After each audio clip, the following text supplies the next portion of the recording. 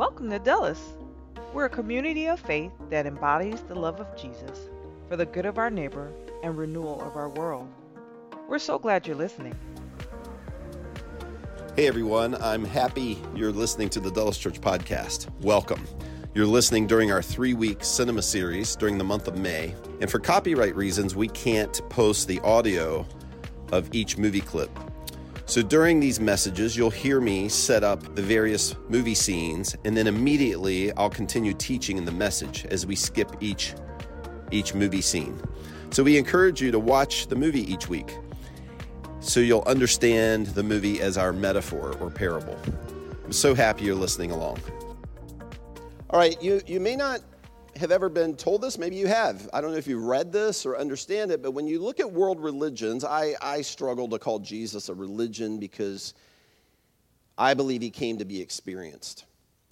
And he really came to lead us to an actual literal experience that is an experience of renewal, where our whole world will be renewed by him someday. But in the context of world religions, Jesus is the only world religion that is centered around and presented by story. No other religion does this. All other religions are presented by teachings related to expectations or rules. Jesus is entirely presented to us as a story, and he is a storyteller. And I think it's fascinating that not only is he a master storyteller, but he is the story. We've come to believe, a lot of us, most of us have come to believe that he is actually the great story.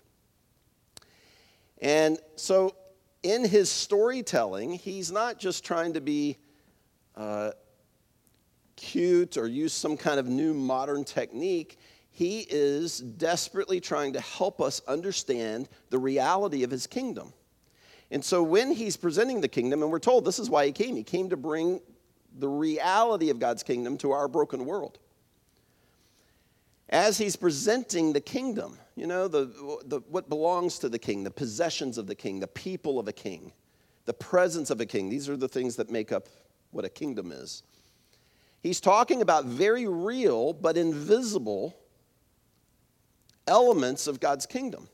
It's often hard to grasp when you grow up in a broken world like we do. Like, how does this work? He's talking about loving our enemy. He would often use this technique that we know as parable, where he would create a short story, a fictionalized short story, that is actually from our natural world around us, from the visible.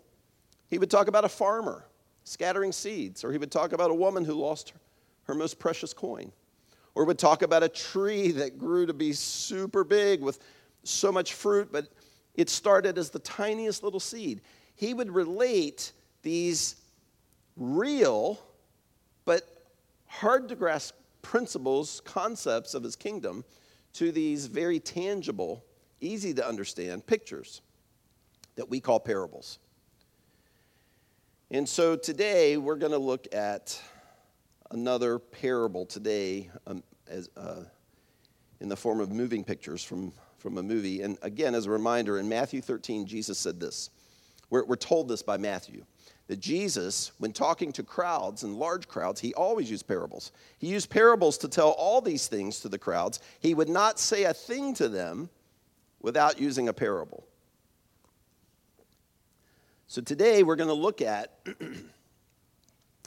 from this movie clip, and I watched this movie, Lion, in 2017 when it came out. I mean, I'm fighting back tears during this movie. like if a movie makes me kind of tear up, it's probably going to turn into a cinema series message at some point.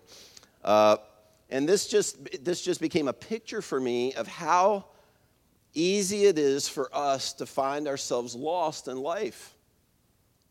It's easy for us to lose our way and to end up feeling lost in life, even lost in who we are. It's related to our identity. We're in a world today that's obsessed with talking about identity and finding our identity, and this is something that we can all relate to. If you're human, you actually know what it is, whether you're conscious of it or not, of from time to time feeling lost. So we're going to talk about this today and how easy it is to lose our way, and where is God in this? Where's God when we're lost? What is he thinking when we're lost? And what is he doing when we feel lost? Because that's an aspect of lostness. We feel like, wow, I don't know my purpose. I don't know my way in this life. And if I felt close to God, I wouldn't feel lost. I feel distant from him. So today, as Jesus would often say before a parable, the kingdom of God is like. Today, the kingdom of God is like little Saru, this little boy born in India who is so lost in life and with his own identity, he's desperate to find home. All right, so let me set up the first clip. Lion received 6 Academy Award nominations in 2017. It's a true story. The events that you're going to see here, if you're not familiar with the story, happened in central and western India.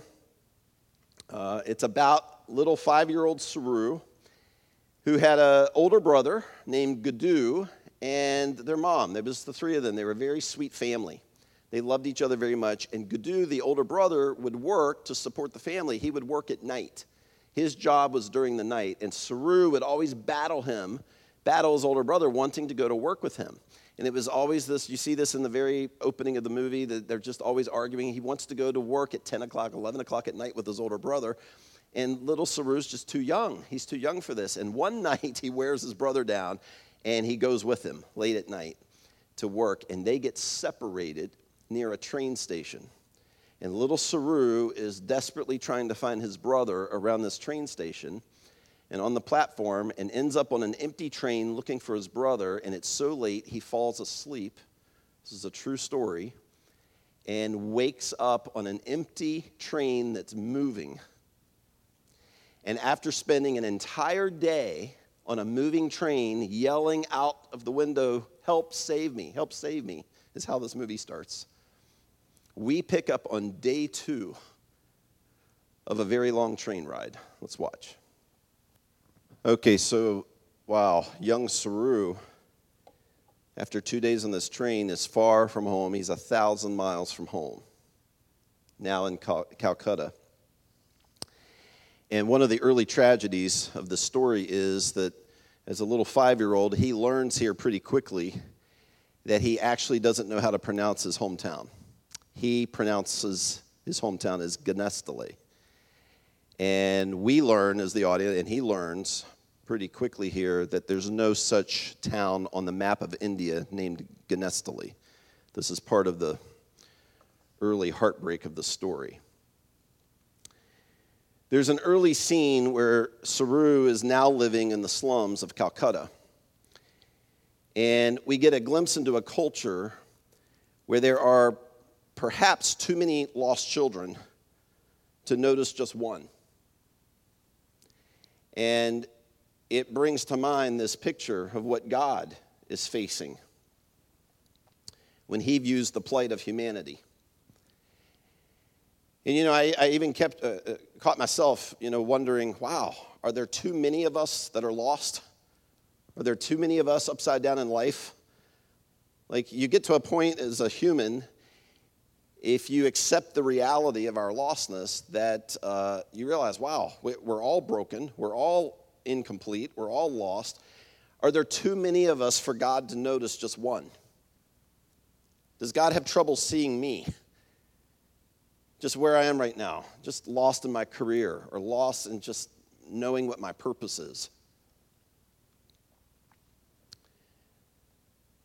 So today I want to look at this clear metaphor. To me, it's such a clear picture, this parable of this movie, this story, and how all of us from time to time end up in this position, just questioning the sky like, God, are you there? Can you be known? And for some people in life, it gets so bad that they have trouble knowing who they actually are and what home means. What does it mean to have a home or to feel like you're at home? And how do we find it?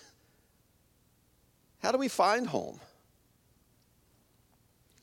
This movie became for me You know, when I told Amy and the girls, you've got to watch this movie Lion, and I remember it took a couple months, like, okay, Dad, we'll get to it. And then finally we all watched it, and they were like, wow, man, you're right. It's such a picture of humanity's spiritual condition. Where is home, and where exactly is God, and how do we get to him? All right, so here's the setup for the next clip we're going to watch. Later that same year, Saru is still 5 years old. He's been living as an orphan now in Calcutta, and he's adopted by a very sweet couple from Australia. And so Saru is transported from one world into a completely different world. And where we pick up, we see Saru as a college student now, living in Melbourne. And he's developed a friend group. And among his friends are other Indian Australians who, of all things, and this is kind of ironic, thinking about who Saru is and where he's come from, in college, his Indian Australia friends introduce him to Indian food. Let's watch. This is such a powerful scene where life is starting to be fun for him. He's developing friendships. And then he has this, what we would call this trigger moment. And when he acknowledges, I'm actually not from Calcutta. I don't know where I'm from. I'm lost. I grew up in church. And somewhere around 18, 19, 20 years old, I was in this just weird place. I believed God loved me. I did. I believed he loved the world. But I was struggling to trust that he could actually be known. So I don't know if you can relate to that. This you come to the place of believing, I believe God is there, and I believe he's good, and I believe he's good toward me, I think. I believe the story of Jesus, but I'm not sure if I can actually know him. And I started battling this sort of scenario of whether God is a thought. Is it just a thought? Do you go to church and you hear about him, or even at home we read about him, and then the sum of our faith is simply a thought? On Monday and Tuesday, we're thinking back on what we read or what we heard. Is that it? Or can God actually be known, like actually experienced, which seems to be clearly what Jesus intends for us?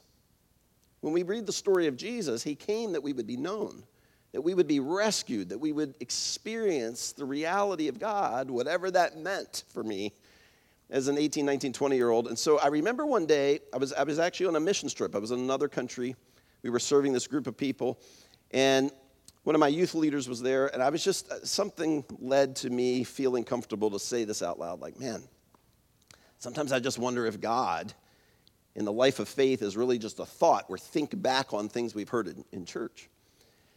And he told me, he said, man, Brad, I remember struggling with the same thing, and I almost gave up on the idea of being able to actually know God, to experience him. And then he told me, I read Jeremiah, the book of Jeremiah in the Old Testament. I would avoid the Old Testament, at that age of my life. It's just the Old Testament seemed old and outdated and not relevant to me. And so he read a portion of Jeremiah to me. This is from Jeremiah 29. This is what the Lord says. When 70 years are completed for Babylon, so let me pause. The Israelites were called by God not to be God's favorites, but they were God's chosen people group to emulate the character of God to the rest of the world, to be God's messengers to the rest of the world. Abraham was told that the father of Israel, the father of the Israelites, you and your descendants will be a blessing. The word was actually blessing. You will be this gift to every nation, presenting the reality of who I am to every broken corner of the earth. And the Israelites fail, miserably fail, in this calling, this purpose, this mandate of God. And they stray. They wander away from God. They decide to do life the way they think life should be done. And so they end up in captivity in this faraway land in Babylon. And God's saying when 70 years are completed, God's actually using their captivity to bring them back to his heart. When 70 years are completed, I will come to you and fulfill my good promise to bring you back to this place of good, and in that place of blessing, where you won't just experience my blessing, you'll live out my blessing. For I know the plans I have for you, declares the Lord. Now, growing up in church, this verse is used a lot. It's kind of a quick fix for people. I used it a lot early in my faith as what I'm calling a quick fix for when you're in trouble or when you're really stressed or you've got anxiety. You just kind of recite this verse. And it really can be powerful. It should be powerful in your life and to individuals when you understand it in the greater context of what God intends for his people. God's saying to his people who are called to live out his character and his blessing to a broken world, to people who are searching, to a world that's lost. We are to actually be people who help others find rescue. When we understand that's the context here, God says, for I know the plans I have for you, declares the Lord, plans to prosper you and not to harm you, plans to give you a hope and a future. Then you will call on me and come and pray to me, and I will listen to you. Now here's the verse that my youth leader really stressed to me that years earlier when he was almost ready to give up. He was kind of on the brink of like, well, I guess this is just religion and I'll go to church when I can. He read this verse, you will seek me and find me when you seek me with all your heart. I will be found by you, declares the Lord. This became a climatic moment in my life, and that sounds dramatic, but it really is. It's one of the big moments of my life. In another country, serving a group of people, really doing that genuinely, but just not feeling very connected to God. And talking to my youth leader about this, and he reads this, Jeremiah 29:13, where God says to us as people, you will be found by me when you search for me with your whole heart. And finally, I had this sort of shift that now I have an action step. Now I have this point of action with God, rather than just listening in church and then just trying to, just allowing it all to be a thought. Now I had something to do, and if this were true, so did God. God now has a point of action toward me. I didn't need to worry about feeling God anymore. That's what I was trying to do. That's what faith was to me until this point, was I'm trying to feel God. I'm trying to feel what my purpose is. Now, all I needed to worry about was seeking after God, searching for him with my whole heart. It doesn't say perfectly, it says search for him with your whole heart. And so my youth leader told me, he tried this years earlier. He said, I just tried it. I put all the pressure on God. All right, God, I'm going to search for you in my relationships, in my dreams, with creativity, and we'll see. It's up to you. And God became so real to him. And he was like, Brad, it's just amazing. I have conversations. And I'm like, wait a minute. Did you know how are we talking about this? That just kept happening. Just amazing conversations and friendships that were brought into his life. And opportunities to make a difference in the life of somebody. He didn't even plan it. He's just seeing God become real in his everyday life. And he linked it. The link was this. Wow, I began searching for God with his whole heart. And I started recognizing this wasn't just in Jeremiah 29:13. This is a phrase all throughout Scripture. It's repeated many times. You will find me, God says to us, when you search for me with your whole heart. I'm like, wow, here it is in Exodus. Wow, it's in the New Testament. This is a ubiquitous call of God throughout the Scriptures. And so something in my soul trusted it. And I did it as best as I could as a 20-year-old. I just did it. I started like trying to align every part of my life, not living perfectly. My goal wasn't I'm going to try to be perfect. My goal was I'm going to try to find God. And every day and every part of my life, I'm going to make my life about searching for him, finding him. And his promise to me, if it's true, is I'll find him. He will be sure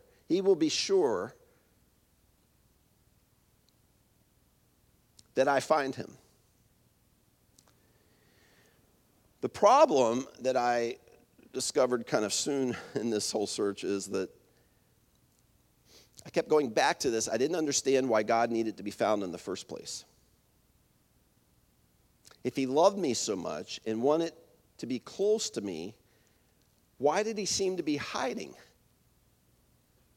Or why did he have to be searched for? I mean, he's God. If he's powerful and he wants us to know him, I was tempted to kind of see this as a game. Like, is this some kind of like ritual?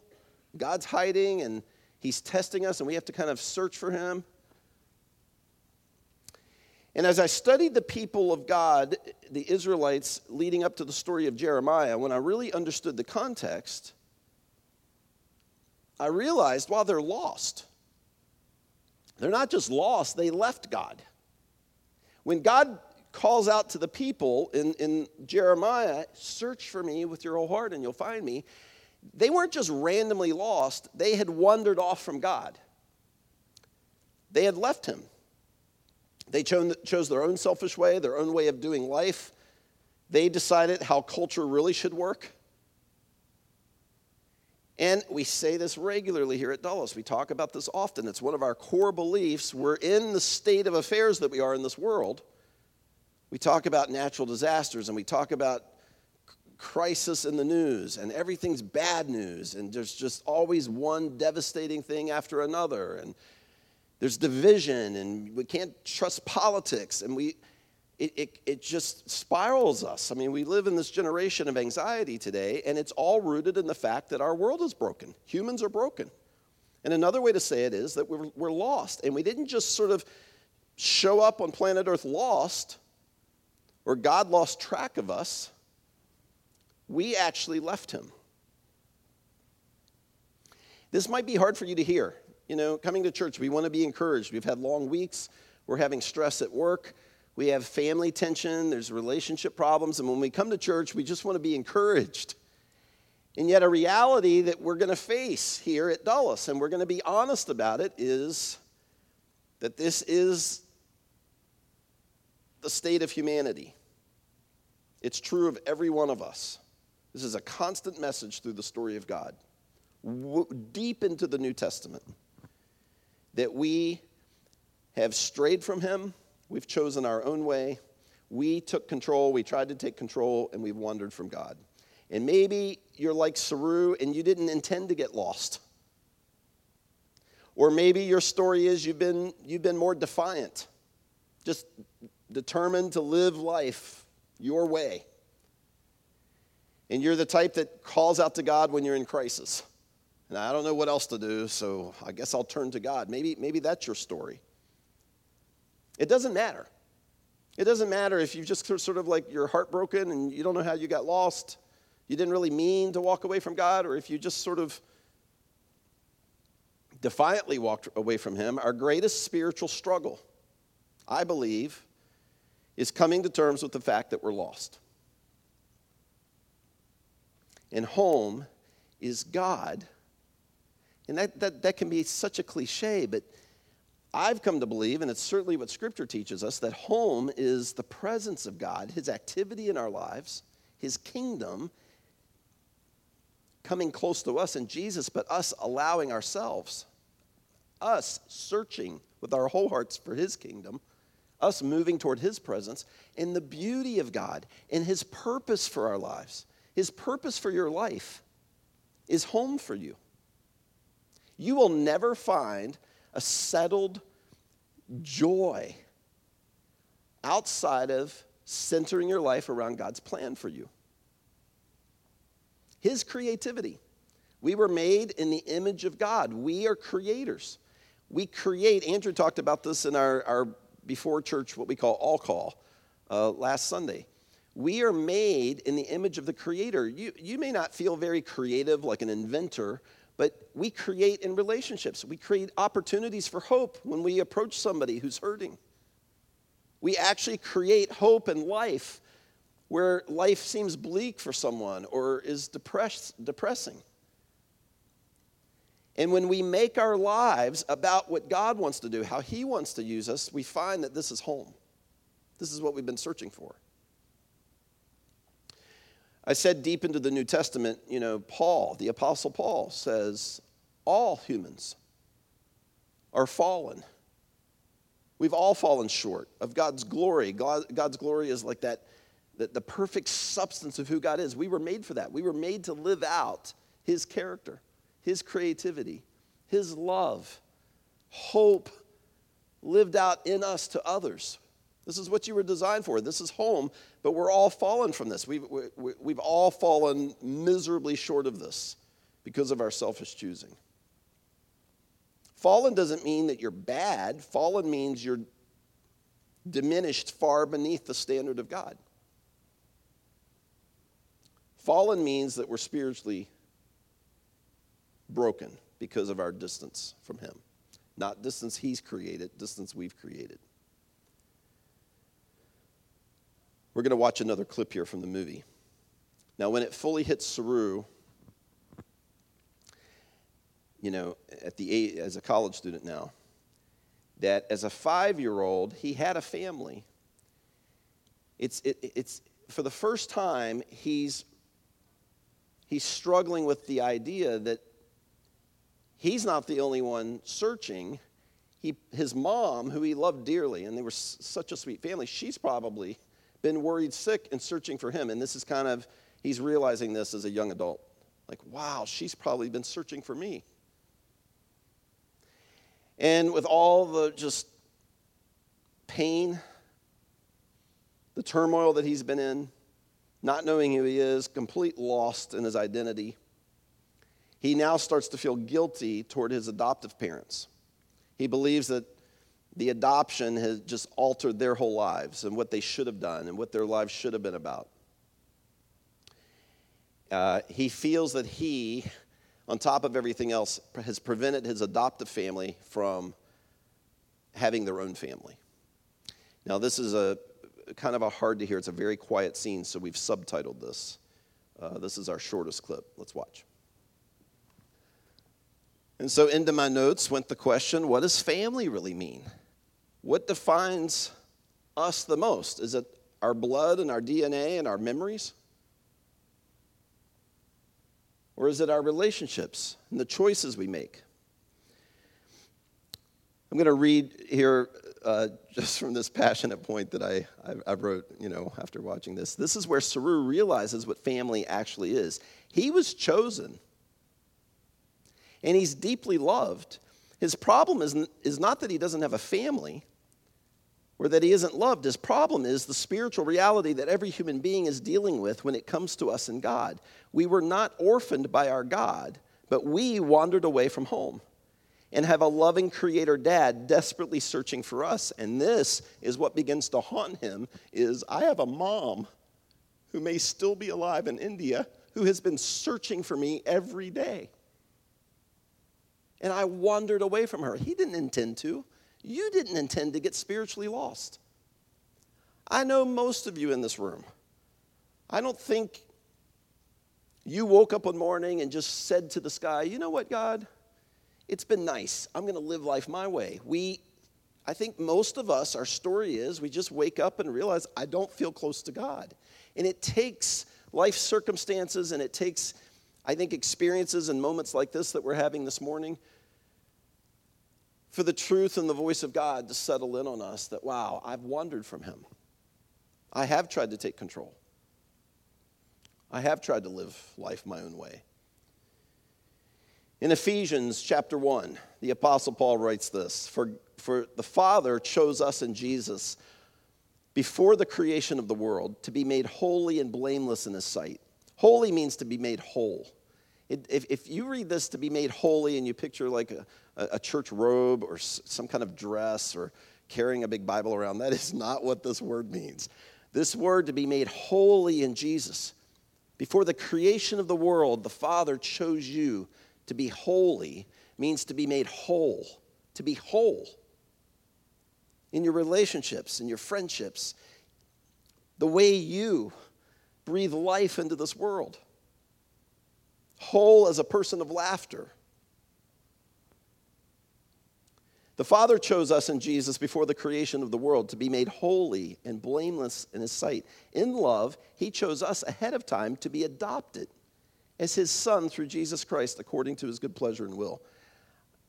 I still think adoption is one of the most beautiful pictures of earth, on earth that we have of God. It's like such a picture of the story of Jesus and the intent of our Father to come rescue us and to invite us home. Many or most orphans in this world do not choose to be familyless or to be lost. What's different about our spiritual story and the story of God is what this picture of Saru shows us. We got ourselves lost. It doesn't make you a bad person that you wandered away from God, your Father. But it does mean that you're broken. It does mean that you're not whole, apart from him. Detached, lost from him. We orphaned ourselves by choosing our own life, our own way, so much so that the Apostle Paul describes adoption as what God does to get us back into his family. And Jesus pays the price. He's the payment for our adoption. Okay, the fourth scene, we're watching 5 this morning. The fourth is, the best way to set this up is 2 of Saru's college friends introduce him. This is kind of funny to us now, as much as technology's advanced. But when this story unfolded, Google Earth was this brand new thing, and 2 of his college friends introduced him to Google Earth. And Saru just becomes obsessed. Now he's thinking so much about the mom that he left, that he wandered away from. And Google Earth becomes the symbol. It really becomes a symbol in the story of his passion to find home. Finances and job and impressing others and happiness are not Saru's priority. His singular passion is searching for and finding. And we read this in Jeremiah 29. You'll find me when you search for me with your whole heart. His passion is to find home. Let's watch this next scene. It's a lot of thumbnails. And he's still searching for Gennesaret, the town that he knows doesn't exist. He's known it for years. He's been following this line on Google Earth now of a possible train line. And it almost seems at this point that he's just more lost than ever. He just keeps going deeper into his lostness. Like, man, India's so big. My honest thought at this point in the scene, the first time I saw this movie, was Google Earth is really cool. That was my first thought. And man, technology can just do some really cool things. I've played with Google Earth, countless hours. I think it really is hours. And the picture that Google Earth became to me of Jesus, it's this free tool. It's this free gift, always accessible, given Saru to help him search with his whole passion, his whole heart, to find home. My favorite 2 chapters in Scripture are Luke 14 and Luke 15. And I have read them 2 or 3 times to you over the past year, and we'll probably do that, maybe each year, I would imagine. Luke 15 begins. Now the tax collectors, the religious leaders just can't stand the tax collectors, and they look down on them. The tax collectors and sinners were all gathering around to hear Jesus. Not what you would expect in this unfolding story of religion. It's the tax collectors, the cheaters, the financial cheaters of the day, and sinners were all gathering around to hear Jesus. But the religious leaders, the Pharisees, and the teachers of the Old Testament law are muttering, "This man welcomes sinners and eats with them." And it's their constant refrain. He can't possibly be from God. How can this man claim to be the Messiah or be God here in the flesh when the people that are almost always around him are outsiders and marginalized people and unclean people? So Jesus tells them this parable. Suppose one of you had 100 sheep and loses one of them. Doesn't he leave the 99? Now, we realize here, God doesn't actually lose his sheep. His sheep wander off. And that's what's implied in this story. Doesn't he leave the 99 in the open country and go after the lost sheep until he finds it? And when he finds it, he joyfully puts it on his shoulders and goes home. Then he calls his friends and his neighbors together and says, rejoice with me. I found my lost sheep. I tell you that in the same way there will be more rejoicing in heaven over one sinner, one broken person, lost in their selfishness, who repents, than over 99 righteous persons who do not need to repent. God is actually searching for us. He's not hiding and has created this sort of obstacle course like, let's see how hard they want to find me. He's actually searching for us, so much so that he sent Jesus into our mess, into our hurt, into our pain. He would experience our pain. This is how desperate God is to find us. But we have to, in our wholehearted searching for him, we have to come to terms with the fact that we're lost and we wandered away from him.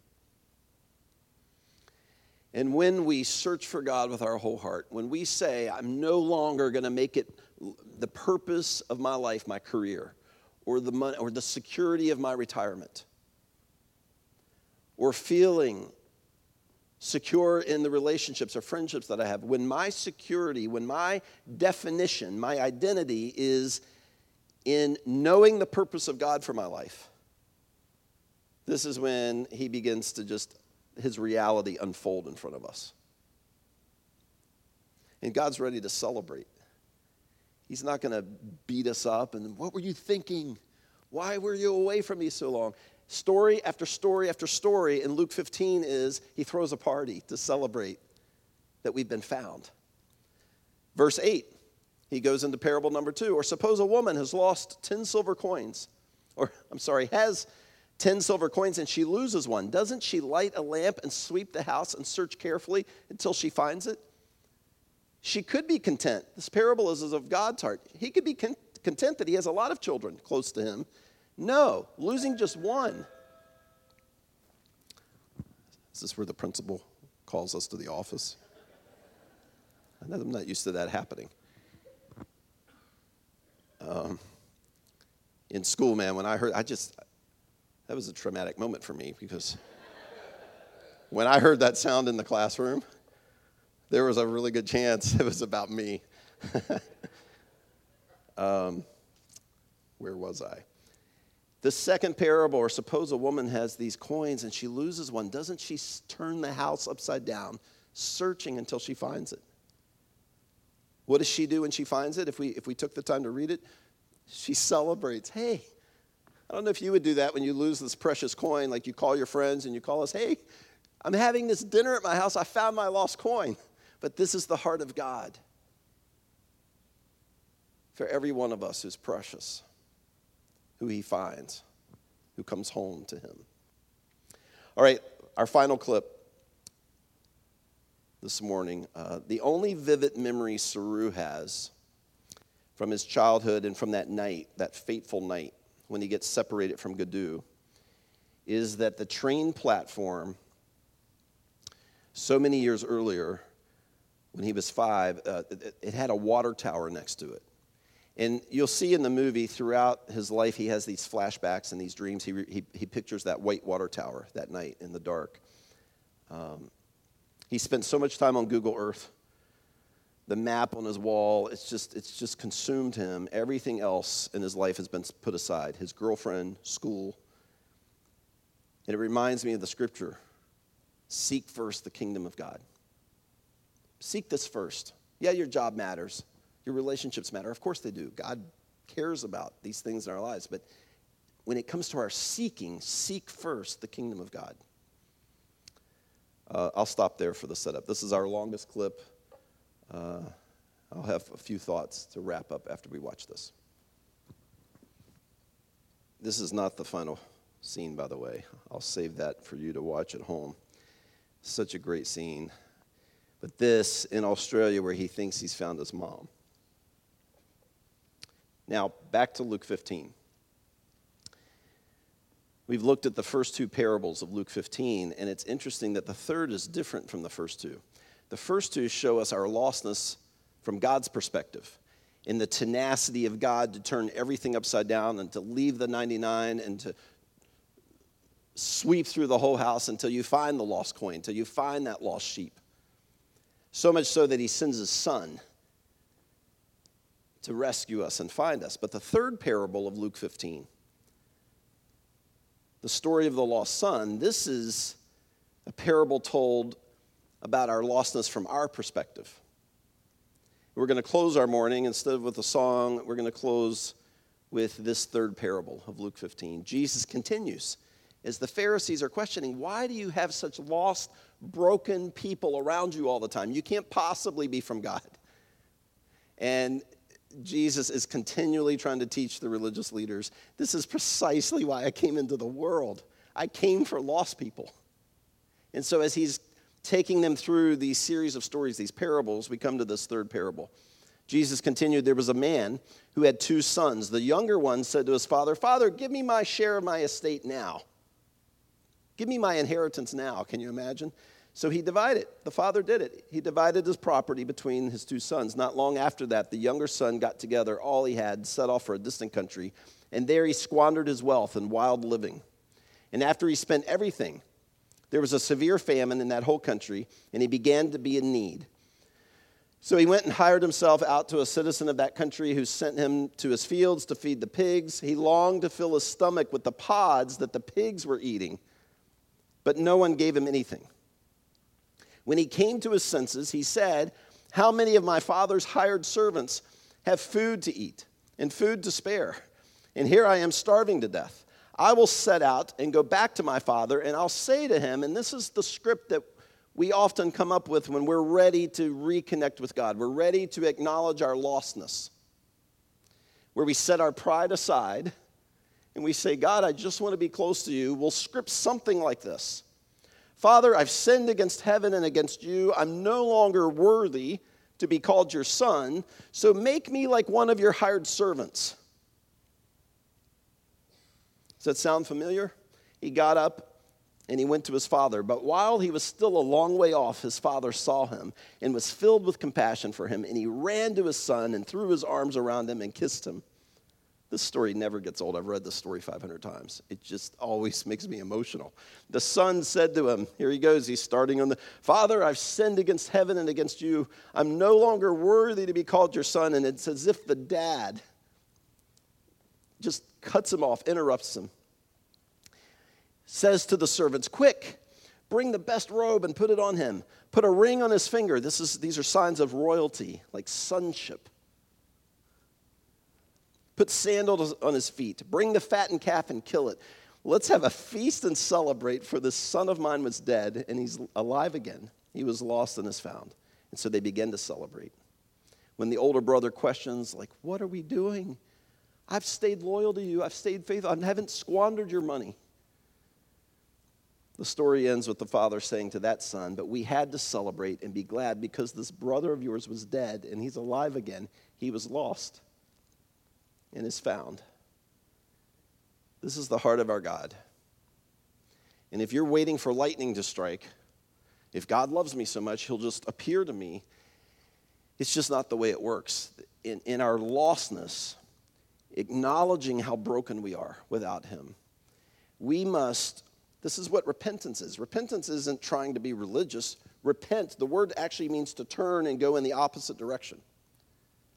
In our lostness, in our wanting to be made whole, we turn to God and say, God, you make me complete. You define me. Your purposes, let your purposes define why I'm on earth. Use my energy and time for your plan. This is home. This is what you were made for. And Jesus is just waiting. He's waiting. He's come already.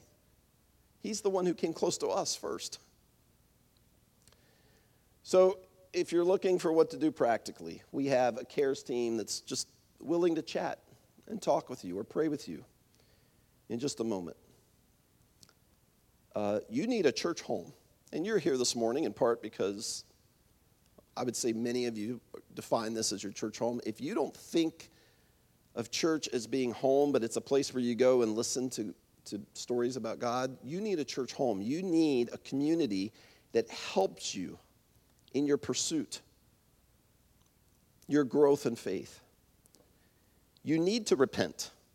Boy, that sounds religious, but you need to turn from life in your own control, doing life your way, to I'm going to center everything about my life around you, Jesus, and what you are calling me to, what your purpose is for me. And if you want to talk to somebody, if you don't know how to pray that prayer, have the courage, last week, the 20 seconds of courage, have the courage to come find one of your pastors or a CARES team member and say, I think I feel lost. Could you help me? And we would love to.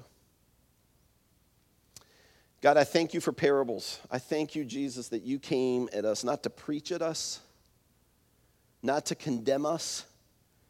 You came with stories to show us how much you love us. And when we search for you with our whole heart, not only do we find you, we find a God who wants to celebrate that we've been found, that we've come home. God, give us the courage to step away from the American or maybe the planet Earth mindset that career success or an amount of money for retirement or a certain friend group is what defines life. May we have the courage to say, I'm lost and I'm only going to be found.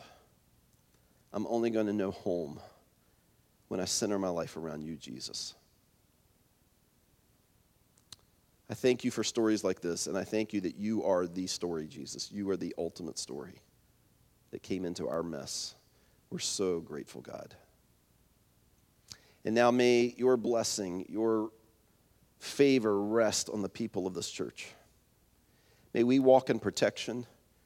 May we walk in confidence and courage to speak your truth, to speak your love, your hope into broken situations this week, I pray.